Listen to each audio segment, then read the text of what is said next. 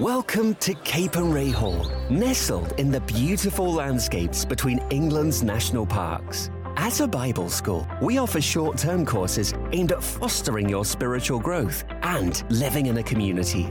Our historic manor house has something for everyone.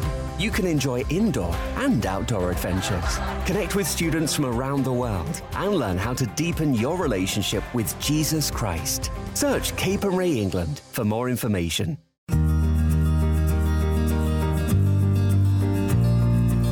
Premier Podcasts. The Profile.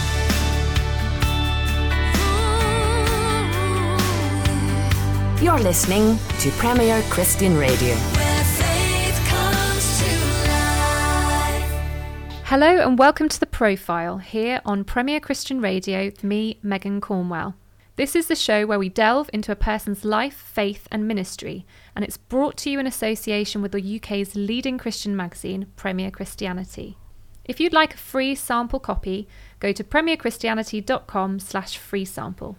Today I'm speaking with Natalie Collins, a gender justice specialist who writes and speaks on the issue of domestic abuse. She's just released her first book, Out of Control, Couples, Conflict and the Capacity for Change. Welcome, Natalie. Thank you.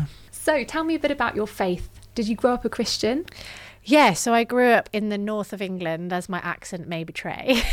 And I grew up in a Christian home. My parents got together and hadn't come from Christian homes and discovered the Christian faith together. And so they'd become we're conservative, but very kind of a faith which was very much about relying on God. So I remember growing up and us praying about needing money and money just appearing from somewhere. And, my mum would have this purse for tithing, and church was really important part of my growing up. I remember one time we couldn't go to church and I insisted we did church at home, and we had a Vitalite tub for the collection, and so I was kind of my faith and growing up in and this was a very significant part of my understanding of myself and the world was Christianity. And you're a gender justice specialist? Yes. What on earth is that? Well, I made the title up because I do so many different things, and I was trying to work out one thing I could put it into. A friend of mine said, when I saw that signature, I thought I'd really like to be one of those. How do you become one? I was like, well, I just sort of made it up. But I started off delivering programs for women in the community who'd been subjected to abuse by a partner. And then from there, I started to work with Christians on the issue of abuse. Then I wrote a program for young people called the Day Program, which is about abuse and exploitation and is really about trying to be preventative. So I train practitioners across the UK to run that program. I wrote a Christian version of that program, which looks at theology with young people. I then started working on things around pornography and masculinity and child sexual exploitation and, all the fun topics, female genital mutilation. Nobody wants to sit next to me at a dinner party, what do you do? And so I was doing all these different things. And then I was doing quite a lot of media work and being asked, what should we call you? Because there was a nice title. So I use the term gender justice specialist to try and capture that all of the stuff I do is to do with the idea of inequality. And as a Christian, I think that equality is a term that feels quite optional, and actually can feel quite counter theological ideas of what it is to be kind of somebody who follows Jesus and giving up power and all that kind of stuff. And so I think justice is something that is a gospel imperative. And so for me, I feel like gender justice specialist sums up all the stuff I do and the values with which I do it. What do you see currently as the barriers to full equality between the sexes in church? In church particularly, I think it's very difficult to isolate the equality issues and the issues for women in the church from the wider society. So we don't live, some people might think that the church is a bubble separate to the world, but actually we are embedded within a culture. And so we can't separate issues of sexualization and objectification of women from the experiences that women have in the church. Things around purity culture and this idea that women should wear certain clothes or be a certain way. So I think it's it's complicated to say what is the issue in church. I think it's very multifaceted. I think if we start with a baby girl, or even before that, if we look at the issues in terms of women being forced into pregnancy, is the first step in terms of that being an issue. And then when a baby girl is born, the way that she will be related to will be different than a baby boy. Then those expectations grow, and in church we very much adhere to, for the most part, gender stereotypes around raising boys and girls. So that will come into play. And then as they get into being young people, the expectations are that boys are all going to be very interested in sex and girls aren't really going to be interested in sex. And so that then plays a part. As those boys and girls get into young adulthood, the ones that are going to be tracked into leadership roles will often be male. That girls will have to really push if that's something they feel called to. They might be in a church context where women don't have any roles that are visible on the platform or that kind of stuff, and so they haven't really got any way of thinking that's even something they want to do. Or they might be in a church where women can have leadership roles but not in the church, so they can be a GP or they can be a politician, but they're not allowed to do that within the church. And so there's all sorts of things. So I don't think there's just one thing. There's theological ideas that say that men and women have different roles, and that's a God-ordained scriptural thing. So I think that comes into play. That? So in terms of the theological roles that men and women have, well, I would hold to what is known as an egalitarian position. So this idea that we are called according to the gifts that we have, not according to our male or femaleness, is not really relevant in terms of how God calls us. However, there are the other position generally is the complementarian position, which would say actually there's a very clear scriptural ideal that men and women have different roles and are called to different things because of those roles. So I would hold the egalitarian position, and so would seek to see both men and women leading together in partnership. Would you look to the Bible as sort of evidence for that position, in the same way that the complementarians would say, well, these are the scriptures that sort of support our argument? Yeah, so I think my entry into being very committed to egalitarianism was actually not through theology, or it was through having an understanding of male violence, and that there is an issue with men abusing women that is much more significant than the amount of women that are abusing men. And so it was actually not through kind of a theological conversation, but this realization that when women don't have positions of leadership in the church, that contributes to a perception of women and men having very different roles, and those different roles can perpetuate ideals of men having to be in charge of women, which can lead to domination over women. But yeah, absolutely, I would argue that theologically, the Bible has, I mean, it's one of those things where everybody can take the Bible and say, the Bible says that women shouldn't be able to do these things, or the Bible says that they should be able to do these things. So I think it just depends on which text you focus on. I would suggest that in Genesis, pre the fall, there's very little indication of different roles for men and women. Somebody who's complementarian would say there is. And then I would say things like when God creates Eve, that he creates a helper suitable for her is one of the texts. And actually, I would argue that the word helper there is used most often of God, so it doesn't suggest some sort of subservient role. And that actually the term suitable, when you look at the original language, is this idea of standing face to face with. So actually, equal partner would be as useful a translation. And so then when you get into the New Testament, people will focus on Ephesians and say, well, it says, wives, submit to your husbands. I would be more interested in the fact that comes in the context of submitting to one another in love. But equally, you get somebody here who would hold a different theological position, and they could quite articulately argue why I'm wrong. And so to some degree, I think as much as I am convicted that the Bible does have the position of egalitarianism, I also believe this because my experience of God has been that God is entirely liberating to women, and that liberation does not mean placing any limits or restrictions on how women can serve God. But in terms of male headship, Do you see any difference between headship as a concept in church and headship as a concept in the family, or would you reject both of those? I think that both are actually fundamentally quite harmful.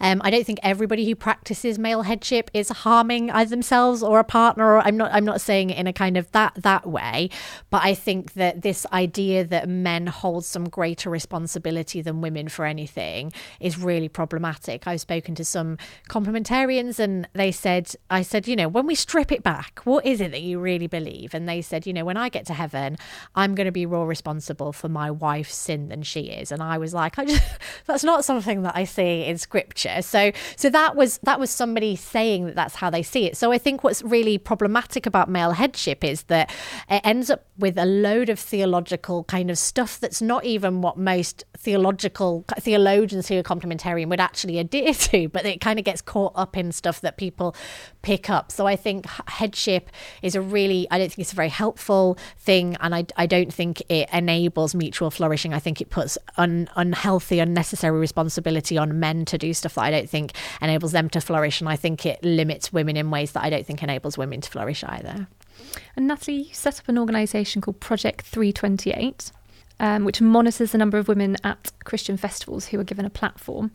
Have you seen any improvement in female representation since you started the project in 2014? Yes, we have. So, which has been really great. So, in 2014, after some new stuff that happened in the States with Rachel Held Evans, who was one of the people who kind of inspired this, really, there was a journalist, Jonathan Merritt, who he counted one set of events in America, and we were just like, there was a woman called Helen Austin in the UK who said, we need that in the UK. And I was like, right, I'll get on counting. And so, I mean, it's become a project, but basically what it is a group of us who spend our time counting how many men and women on programmes around the UK. And thankfully, events like Spring Harvest are now really brilliant in collecting that data themselves. And that's really shows that level of commitment has really grown.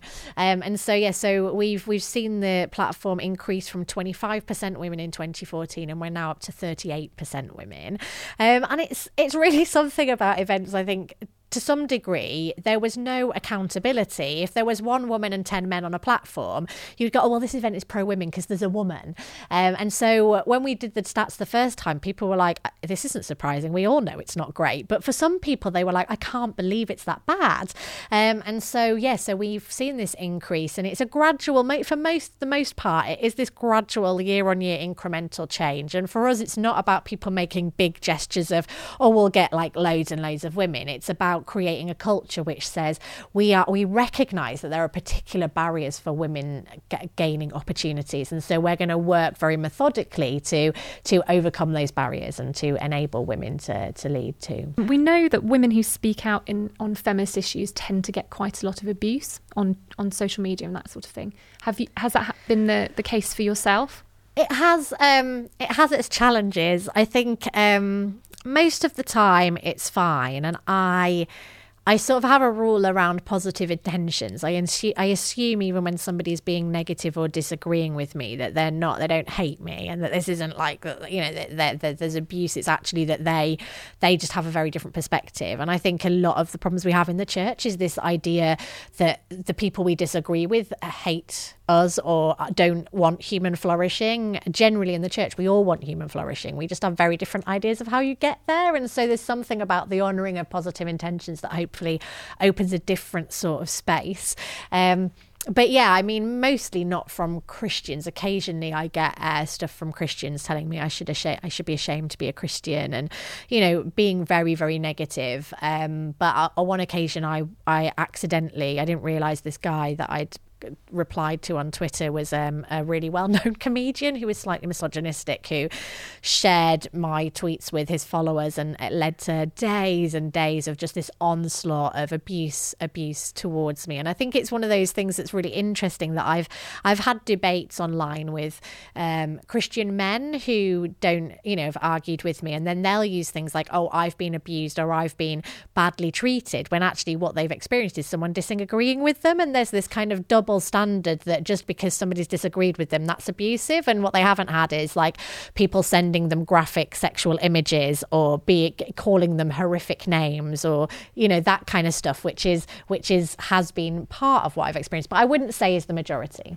And as a feminist and a Christian, do you find it difficult to articulate your position on certain issues? So I'm thinking of abortion in terms of, you know, that's kind of seen as traditionally feminists would see it as a pro-choice issue, and Christians see it as a pro-life issue. Do you find any tensions being a feminist Christian on those kinds of ethical issues?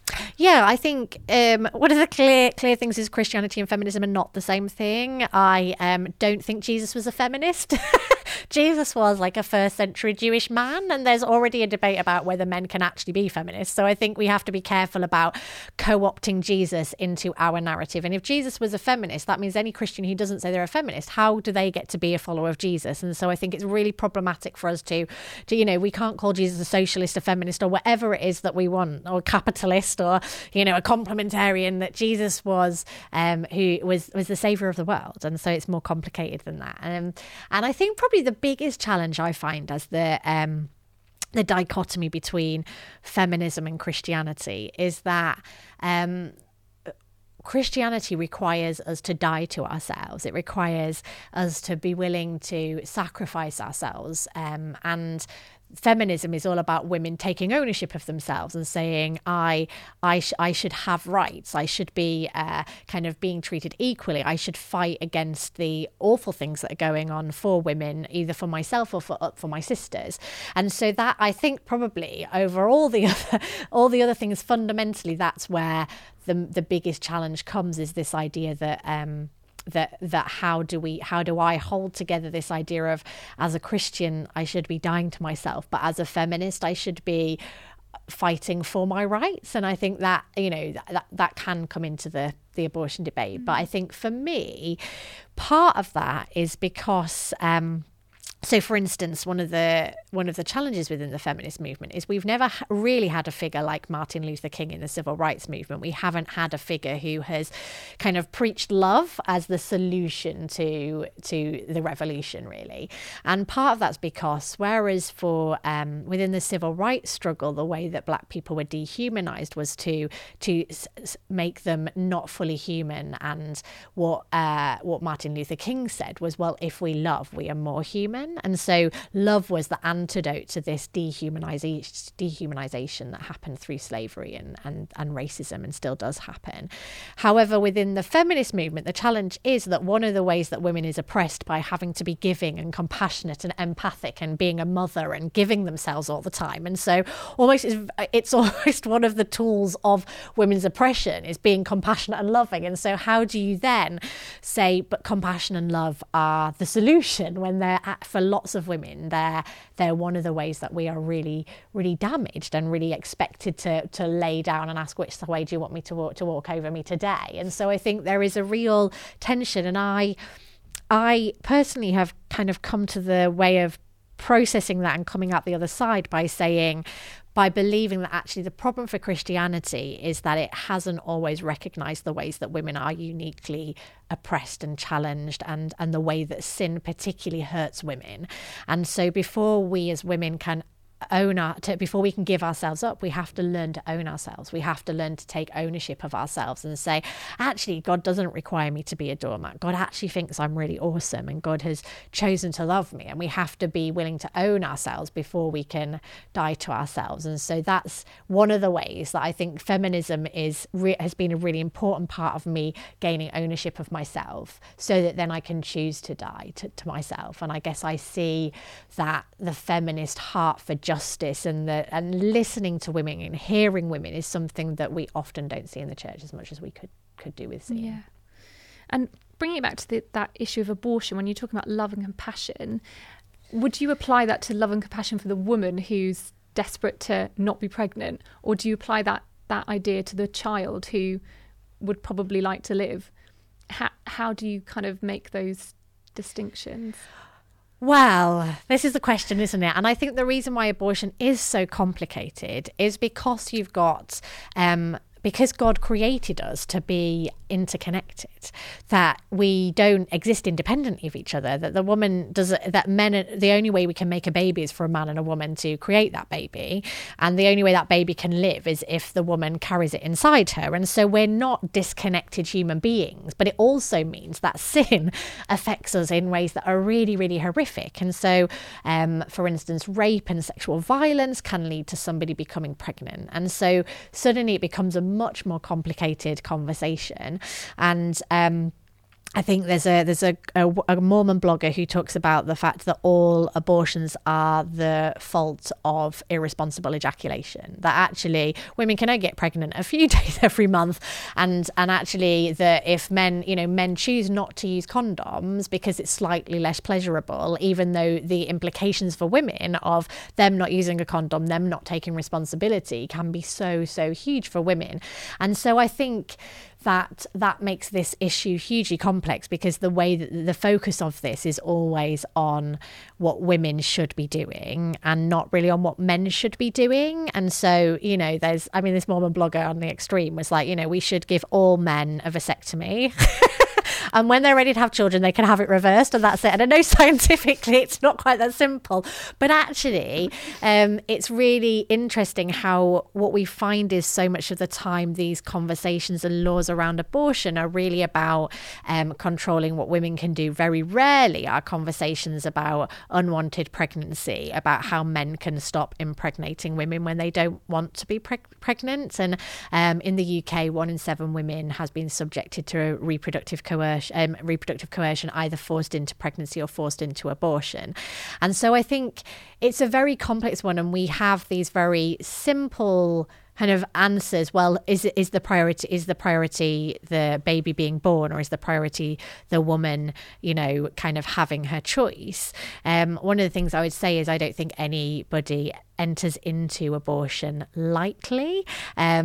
And I think absolutely there are people who choose abortion and they would say it's not affected them in any way, and that actually that was their choice. And as somebody who was pregnant at 17 in a very complex situation and didn't really have a choice about being pregnant, the consequences of the choice that I chose to continue that pregnancy, as much as I love my daughter and would not have made another choice, I'm in the position of somebody who could be, that advocate going, well, my child's here and this is how it should be. But actually, having gone through, my daughter's now 16, having gone through 16 years of very complex stuff around that, I wouldn't be able to force anybody into that. So I think the thing about abortion being a legal means is that somebody doesn't have a choice to keep a baby or to remain pregnant. I think that's really problematic. So when a few years ago I was involved in a project about young motherhood, and The Guardian had run something about this project. It was about women who'd had children as teenagers, and it said something on the Guardian headline about why we're glad we chose to be teenage mothers. And I remember looking at it and thinking, I need to ring up the editor. I didn't choose this. This wasn't something that I made a choice to do. This was something that I was subjected to as a result of abuse. And then actually it dawned on me that because I chose to keep my child, because I chose not to have an abortion, I did make a choice. And that was like really profound and revelatory to me. Like, wow, like I wasn't just a victim of this situation. I made a choice in this situation where I had some power and I chose to do that. But the idea that I would be in a world where, or anybody would be in my situation, be in a world where that choice was taken away from them, particularly in a world that doesn't take maternal health as seriously as it should, that doesn't do the things it should do, I think that's a very, very dangerous thing to think about. And I think, when we talk about being pro-life, what does that mean? Does that mean that we are campaigning for things like, in the UK, we've got the tax credit rape clause, which means that if a woman has more than 2 children, she doesn't get tax credits for her 3rd child or her 4th child. And so the only way she can get tax credits is if she's been raped and if she's been impregnated against her will. Now that will have a bigger impact on how many women choose to have abortion than the fact that abortion exists. You know, if you can't afford to feed your children, and I have not seen any of the pro-life charities in the UK campaigning for an end to that brutal and horrific policy of the 2-child tax credit policy. And so for me, fundamentally, I think that when we talk about being pro-life, unless that involves proactively doing lots of things, campaigning against unjust policies, it's problematic to use the term pro-life unless you're doing all of that. That brings us to the end of part 1 of today's show. But join us again to hear more from Natalie Collins right after this. Premier Christianity magazine. In this month's issue, Old Testament stories containing the torture, rape or murder of women come under the spotlight. In light of the Me Too movement, we ask, as Christians, how should we read these passages today? Plus, find out what true racial diversity could look like in our churches, and discover the article your pastor wishes you'd read but is too embarrassed to ask. for your free copy, visit premierchristianity.com/free sample. The Profile.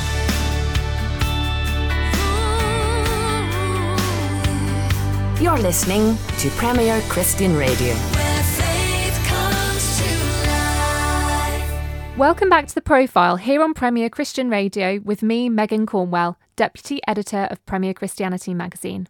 That's the monthly magazine that sponsors this show. If you would like a free sample copy of our latest issue, just go to premierchristianity.com/free sample. But for now, time to rejoin my interview with Natalie Collins. Let's listen in. You've recently published your first book. I have. So that is called Out of Control, Couples Conflict and the Capacity for Change. Natalie, what's it all about? Well, it's for Christians, and it's accessible to non-Christians. So when I kind of go into the weird kind of Christian stuff, I'm like, don't worry, we'll get out of this bit in a minute. So it is accessible for non-Christians, but I wrote it having worked with Christians for almost a decade on issues around abuse, and coming up again and again against the same challenges and the same problems around people not really understanding abuse. One of the big issues is that most of the time when somebody is dealing with a situation of abuse in their church or in their family, they misdiagnose it as a relationship issue. They say, oh, they're just having a relationship issue. It's just a difficult situation, and let's get them some counselling, let's send them on the marriage course. And actually what's going on is somebody is being abusive, and so when you misdiagnose abuse as a relationship problem or as mental health issues or anger management problems, actually the way that you will respond will be really harmful and could really damage somebody. It could at the worst lead to somebody being killed, to somebody murdering their partner or their children. And so I really wanted to write a book that would equip Christians to respond in a much more effective way and to be able to diagnose the problem for what it is. So that's why it's called Couples Conflict and the Capacity for Change, to try and look at, well, is this just a regular conflict or is there something more going on? So it's written in I suppose, as an accessible way as possible. It's written to it is a pretty miserable, dark topic, but as much as possible, we try to kind of, make it a bit less miserable and, think about eating cake at the bad bits. And so it's not just about what is abuse and why does somebody perpetrate abuse. It's also about how we recover, understanding sexual violence. How do we raise children to make good choices in relationships, and understanding some of the implications about what we understand about domestic abuse in terms of masculinity, and how as the church do we think about manhood and being a woman and all those kind of things. And unfortunately, you've had sort of first-hand experience of abuse. You were in a marriage that was very abusive. Can you just tell us a little bit about that time in your life, and particularly how God used that to almost hone your vocation and your calling into what you do now? Yeah, it's one of those things, isn't it? There's this, sometimes Christians have sort of said to me, oh, well, God let you go through that so that you could, so he could use you. I don't think God's that utilitarian. If God loves us, like a parent loves a child, actually God doesn't want us to go through terrible stuff. God doesn't put us through stuff, but God is so good that no matter how terrible something is, God finds a way to bring goodness from the terribleness. Not that God plans it or ordains it. And so, yeah, when as we talked about, I grew up in a Christian home and I loved Jesus, and I got to be a teenager. And my understanding as a teenager and as a Christian was that the way that you be a Christian teenager is you don't have sex before marriage. That's the entirety of how you be countercultural. You just don't have sex, and because everyone else is having sex, then that's how you witness the gospel, that you will save the world through your virginity until you get married, obviously. And so basically this was my approach. I was like, I'm not gonna have sex before marriage. And then I met a boy who was beautiful, and I just thought that he loved me from the moment that I met him. And he turned out to not actually be very safe. I thought he was a Christian. I'd met him through friends who said he'd recently become a Christian. And so I was like, that's it. He ticks the 2 boxes. You know, he's a Christian and we're not going to have sex. There we are. Like, this is it. 100% sex education. I'm fine. And so I started this relationship, and within 12 days he'd manipulated me into sleeping with him, because in Christian culture we're taught not to have sex, but we're not taught anything about consent. And so when I was being pushed into doing things that I didn't want to do, I thought the reason I felt bad was because I was betraying Jesus. I didn't know it was because he was making me do things that I didn't want to do. It wasn't I was betraying Jesus. He was sexually abusing me. And so 12 days in, I'd slept with him, and then that was it. I thought, well, I've got to marry him now. That's the only solution, which is quite problematic, really. And it's not necessarily that anyone in church sat me down and said, the minute you have sex, that's it, you're married. But that's the conclusion that I came to from this cultural framework of purity. And so 12 days in, I'm then convinced I've got to marry him. It emerged quite quickly that he wasn't really a Christian. He became increasingly manipulative and controlling. He would cheat on me with lots of different girls, and I just kept on thinking, well, if I forgive him and love him enough, then that will save everything. Was this after you were married? No, so this was before I got married. So this was all before even marrying him. So I just thought, this is it. If I love him enough, forgive him enough, Jesus will save him, because that's how it works. And it didn't really work like that. It just meant that he continued to treat me really badly. He wouldn't use contraception. And so within 6 months I was pregnant. And my parents were ragingly pro-life. And so the one thing I knew was that, like, abortion was bad. And so it was one of the only times that I stood up to him, and I said, I won't have an abortion. And so then I'm pregnant. So he wanted you to have an abortion? Yeah, him and his family all wanted me to have an abortion. But when I wouldn't, the relationship continued.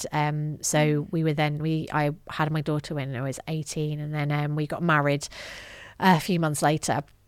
And so then I'm married to him. And, people are like, well, why did you marry him? And when you grow up in Christian culture and it says that marriage is kind of the thing, that's what you've got to do. You've got to get married. If you sleep with someone, you've got to marry him. And marriage, will save us or something, and if anybody's watching this and kind of identifies with that, Jesus did not die for anybody's marriage. He died for us. And so we've got to be really careful not to make marriage and our spouse an idol.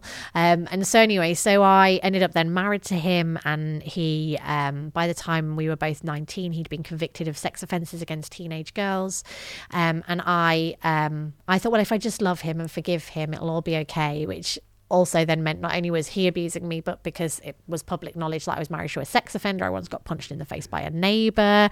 So it was this horrific situation, and he made me think that I was worth nothing, that I was stupid, ugly and fat, and that everything that he did wrong was my fault. And that was about what often is known as gaslighting now, this idea of making somebody believe it's all their fault. And I just kept on thinking, but if I love him enough, then Jesus will save him and everything will be perfect. And it was awful. He was very sexually abusive, and I thought, well, as his wife, I have to submit to whatever he wants. I don't think I really even understood that sexual abuse could exist between two adults, be it from one adult to another adult in an adult relationship. I thought this was kind of an adult to child thing. And so, so I'm in my kind of, 18, 19, 20, was just I was absolutely decimated by this. On one occasion, I started taking an overdose and I was taking loads of tablets, and he locked myself in the bathroom, and he managed to get into the bathroom and he saw me taking these tablets, and he was on the phone at the time, and he just started saying to me, go on, take another one, take another one, take another one, and just like goading me into suicide. And thankfully I didn't die.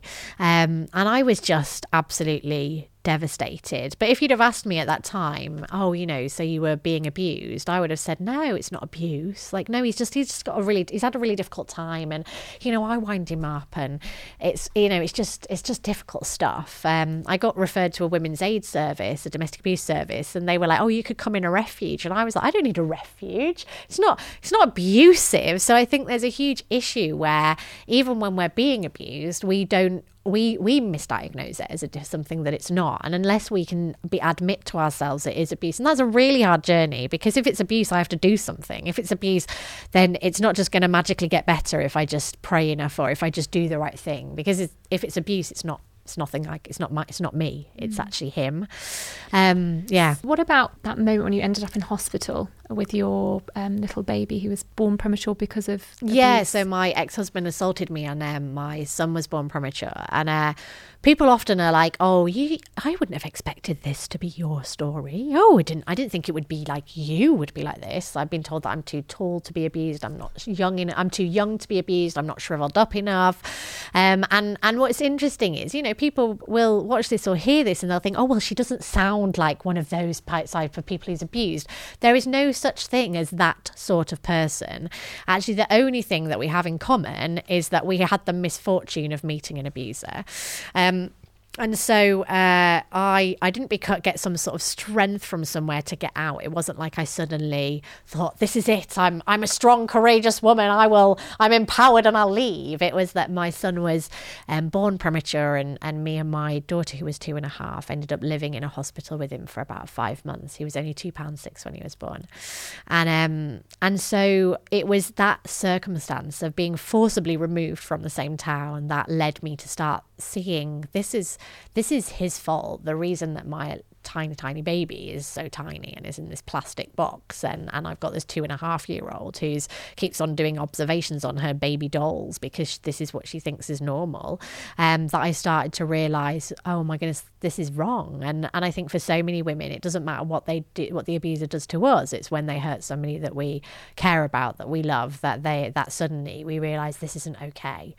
Because actually the abuser, all of their tactics are designed to strip us of our selfhood. They're designed to strip us of anything that gives us strength. And this is one of the things that I think Christians don't often understand, that actually if somebody is an abuser and they're in the church, they will be stripping their partner of the gospel that gives them strength. And the gospel will be stripped of any liberation, and it will be a weapon to beat their partner with. And so it's really important that we recognise that's what's going on and don't just think, oh, well, you know, he's just struggling or whatever. This is an intentional, deliberate act, and it is getting in the way of somebody's relationship with God very seriously. And so, yeah, so I was living in this hospital. I did report him to the police.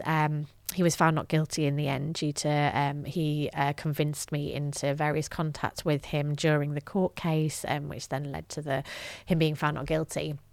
And it was absolutely horrific. It was absolutely devastating. I was 21. I ended up being a single parent with a premature baby, a toddler, I ended up moving away from my hometown because I thought if I go back there, I'll end up back with him. So moved up to the north of England, and I think my faith really, I'd always known God and always loved God, but the time when I discovered who God was for myself was when Joshua, my son, was first in hospital. I felt God said to me, and it was the first time God had really spoken to me. I wasn't one of those people that God speaks to. And then God said to me, you need to stop praying for Joshua to live, and you need to pray for my will to be done. And if he lives or dies, you need to love me the same. And I just was like, what? You know, this God who I'd lived my whole life wanting to love and, you know, all that kind of stuff, suddenly wasn't even going to give me hope. He wasn't going to be like a magical fairy godmother who was going to magically make everything better. But actually there was something hugely liberating in choosing not to try to make it all better, in just accepting that actually I can't do this on my own. I've tried to do this. I've lived in a relationship with somebody who is so abusive, and actually now I'm being offered freedom from that. I'm being offered an opportunity to choose God, even if it means losing everything. And so living in that hospital, that's what I did. I said, I'm going to choose to love you regardless of what happens. And miraculously, Joshua did survive. He's now 13 and really awesome. And my daughter's now 16. And so it was like this huge journey. But from that point onwards, I've just tried to do what God said. I've just tried to be obedient to God, go where God tells me to, do what God tells me to. And in the process, I've discovered that this God that I grew up knowing a bit about and then met in that hospital is the source of all liberation and all transformation. But often that won't look necessarily how we expect it to. Did you find that your relationship with God helped you to forgive your ex-husband presumably after some time? Were you able to get to that point of forgiveness? And was that through your relationship with God? I think forgiveness is a complicated one. So forgiveness was a part of how my ex-husband continued to abuse me, because I thought I just have to keep forgetting what he's done. If I just wipe the slate clean, this kind of Psalm 51, it's interesting because that Psalm, when it talks about forgiveness, it talks about God's forgiveness of us. It doesn't necessarily suggest that we can wipe the slate clean of what someone else does, because we're always left with the consequences of someone's harm towards us. My son always has difficulties because of being premature. Like, I can't wipe the slate clean of that. I can't wipe the slate clean of the trauma that I'm left with, and the fact that both of my children were born in a context which meant that I did not get to just have a lovely pregnancy or a lovely, early years with them. It was all much more complicated than that. And so the idea that forgiveness is just this wiping clean, if someone chops off our legs, we can't ever get our legs back, even whatever else happens and whatever attitude we have towards them. And so I think there's something about the way that we understand forgiveness in the church that was really oppressive to me and was actually contributed and colluded with my ex-husband and with the abuse. And so the first thing I had to do in terms of forgiveness was give up on the forgiveness that I'd taken hold of and understood that I was supposed to do, and that forgiveness is not denial. And so I think this again is where feminism comes in and becomes an important resource. As for me as a Christian, was the first thing I needed to know was that it's okay to be angry. And I think a lot of women need to be told that it's okay to be angry, and that Jesus says we should count the cost before we do something. So before we forgive, we have to count the cost of what someone done to us. And that can take years. And it can take years because, not just because it can take years to actually understand the cost, but because a new cost might come up years later. We suddenly discover another way that person's hurt is still affecting us, or that still damages us, or means we've lost yet another thing. And so I think part of it is about us having to give up on the false forgiveness, this false kind of, Bonhoeffer talks about cheap grace.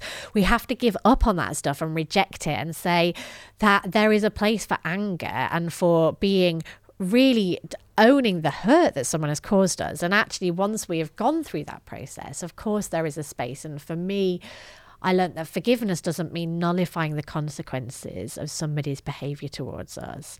I learned that forgiveness is not about rolling over and saying, which way do you want to hurt me today? It actually makes us stronger. And so for me, forgiveness is about having a right attitude of heart. I think I say something in the book about, forgiveness is when you no longer want somebody to be castrated without anaesthetic. That's a step forward. And I think for me with I have totally forgiven my ex-husband, but he doesn't have any contact with my children. I would fight to ensure that doesn't happen, because he's dangerous and not safe. And that's not about hating him. That's about being the reality. And, we've seen over and over again, both in the US and in the UK, where churches have re-brought abusers in. We have this idea of the redemption narrative, this idea that everybody can be redeemed, and it's a really wonderful thing. But what it means is that we don't really have an understanding of the consequences of sin. And we have a lot about how to deal with being the sinner. We don't really have much about how do we deal with being sinned against. And so I think for me, forgiveness has absolutely been about liberation, but so has rage, and so has lots of part of this journey to healing.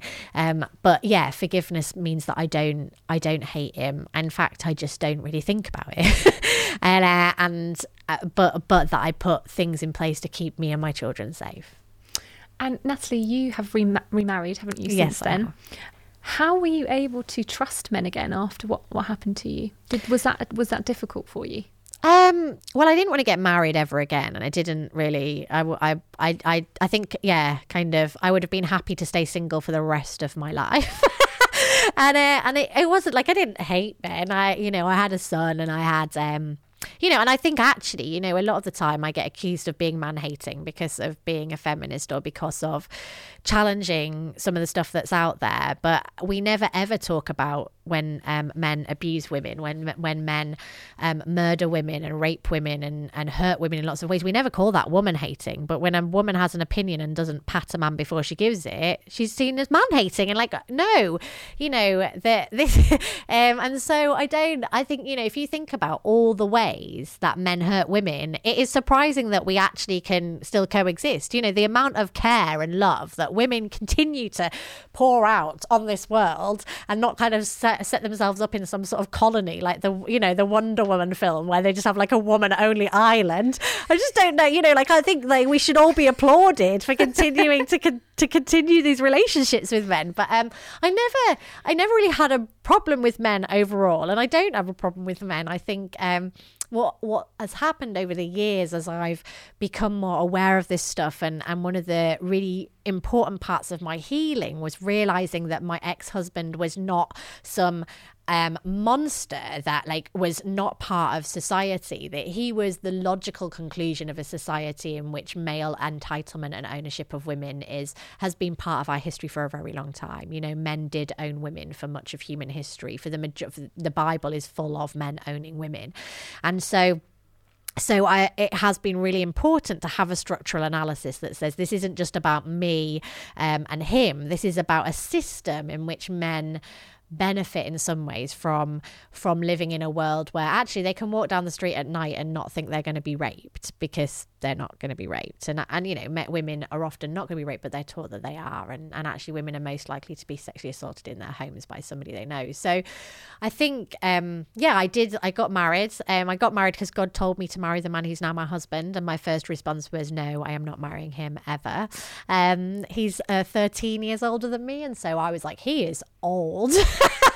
I was in my early 20s and I was just like, no, he's old. And then the more that I thought I wasn't going to marry him, the more that God, I just knew that this was what was going to happen. And it was almost like God was protecting me from having to deal with all the complicated stuff around like having, wanting to marry someone and then thinking, oh, am I making a bad decision? And, so eventually after about 18 months of not really wanting to have the conversation, in the end I said to God, well, if it's really you telling me to marry him, you can also tell him to marry me, which he did, thankfully. So so basically we got married. We've been married for going towards 12 years now, and I am, for the record, very happy to be married to him, and he is very, very wonderful. And actually when we first got together, when we first got married, it was really, really important that some of the things that he did, like I remember one time he rang me and he said, I'm going to be late home from work. Is it okay if I go out with friends after work? And I was like, why are you ringing me? And he was like, well,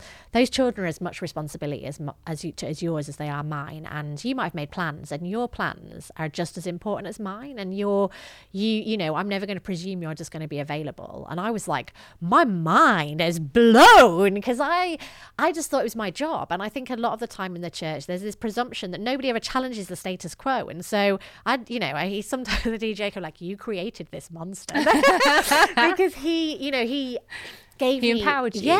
It said that things didn't have to be how I just thought things had to be. And so that then so he's been at home with the kids for the last maybe 6 years, and does all the childcare and all the housework and all the shopping, which is amazing. But actually, you know, I don't want everybody kind of standing up and applauding him, because women have been doing this forever and they don't ever get any applause. And so I say, you know, he is wonderful, but we've got to be careful about not kind of having a double standard that puts him at a higher, you know, status than women who do the exact same thing. And Natalie, looking at the global context, some of the statistics around trafficking, slavery, domestic abuse of women are really quite frightening, aren't they?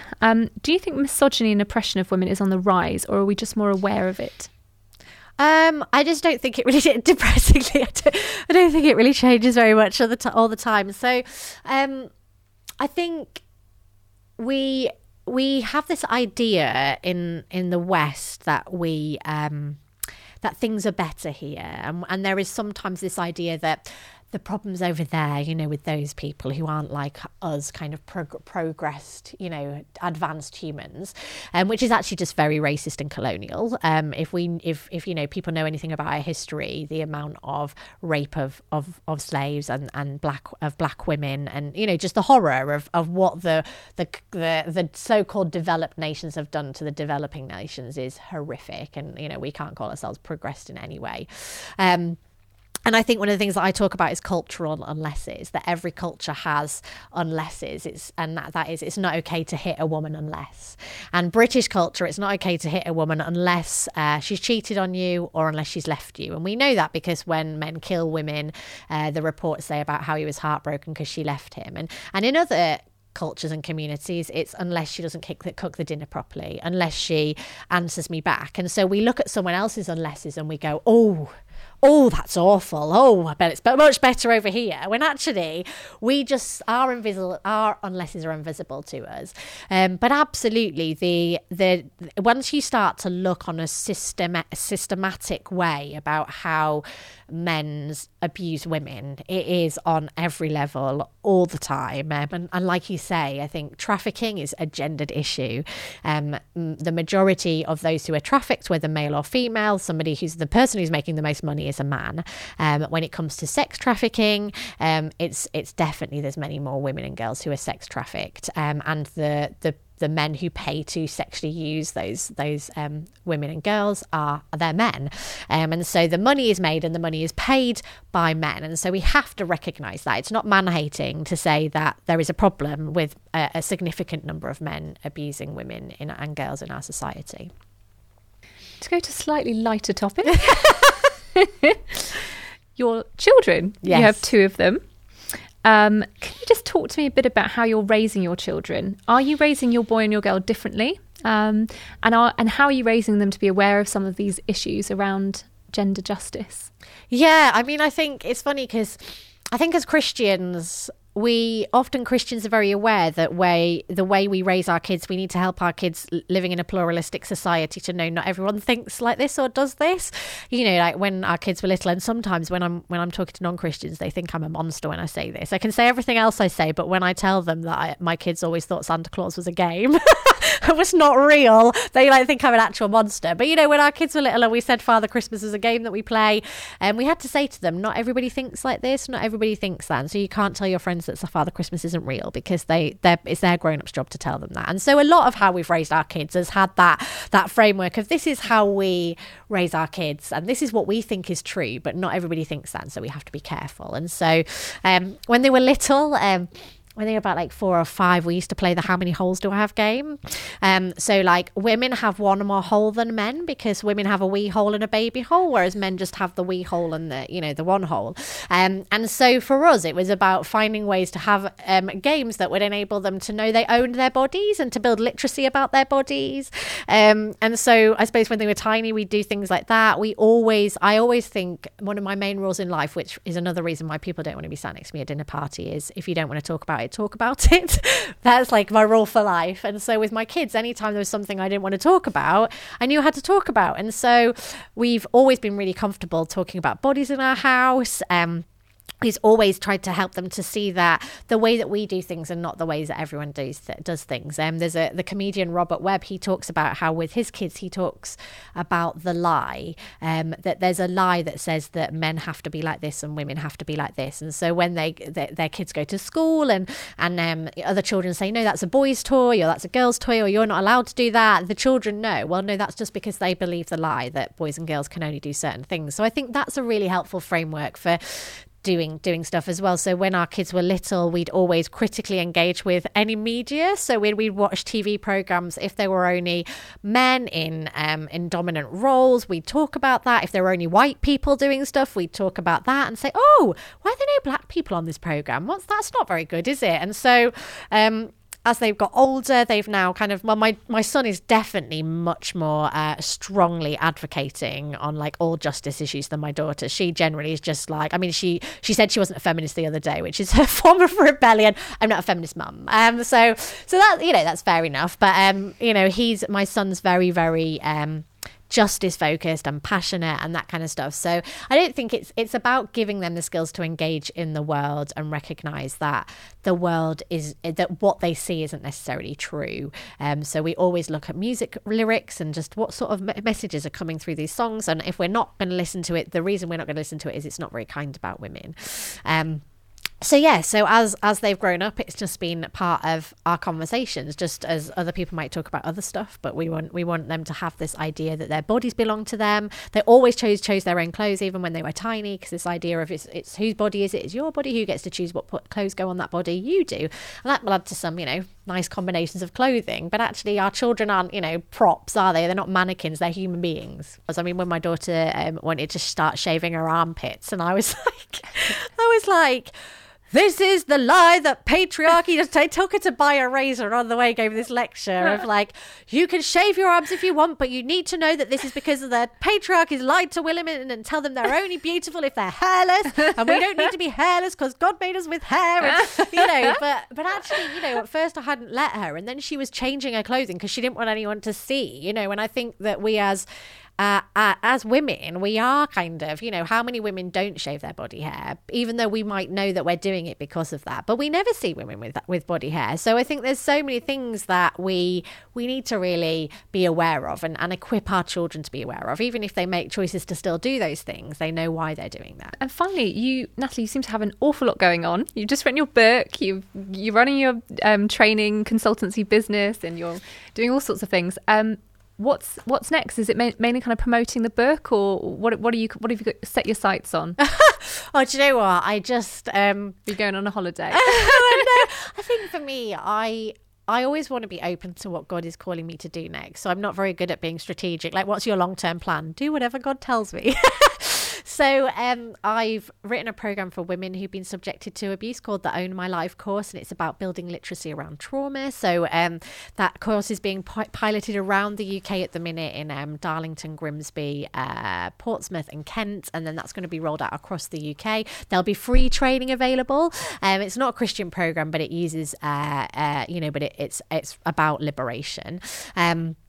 I also am doing a master's at the minute, so that's in theology, and my dissertation is going to be around trauma and theology, and then I'm hoping to potentially go on to do further academic study as well, but who knows? And I think just generally, I think we're in a bit of a shake-up in terms of Christian culture, that the Me Too movement, sadly, it wasn't until kind of the wider culture started to wake up to this stuff. God will raise the prophets wherever the prophets will listen. Sadly, they weren't often in the church. And so the church is starting to wake up to this stuff, which is really exciting and really positive. I think what we have to be really careful as the church is that we don't move straight onto how things need to be better. And we've got to spend some time in repentance and mourning for all the ways that we have ruined lives, both in terms of sexual violence and in terms of male domination of women, but also in terms of our colonial heritage and the way that we have destroyed nations. And so we have a lot of, we need at least like a decade of repentance. And I think it's probably a bit of a high goal, but that we could get Christians to, you know, mourn and really recognise the horror of what we've done. But I suppose that's one of the things that I hope that we can start to challenge some of that stuff. And so I guess it's working out, where is God in this, and where does God want me in all this, and continuing to try and move forward with that. Well, sadly, that's all we've got time for here on Premier Christian Radio. But see you next week, same time, same place.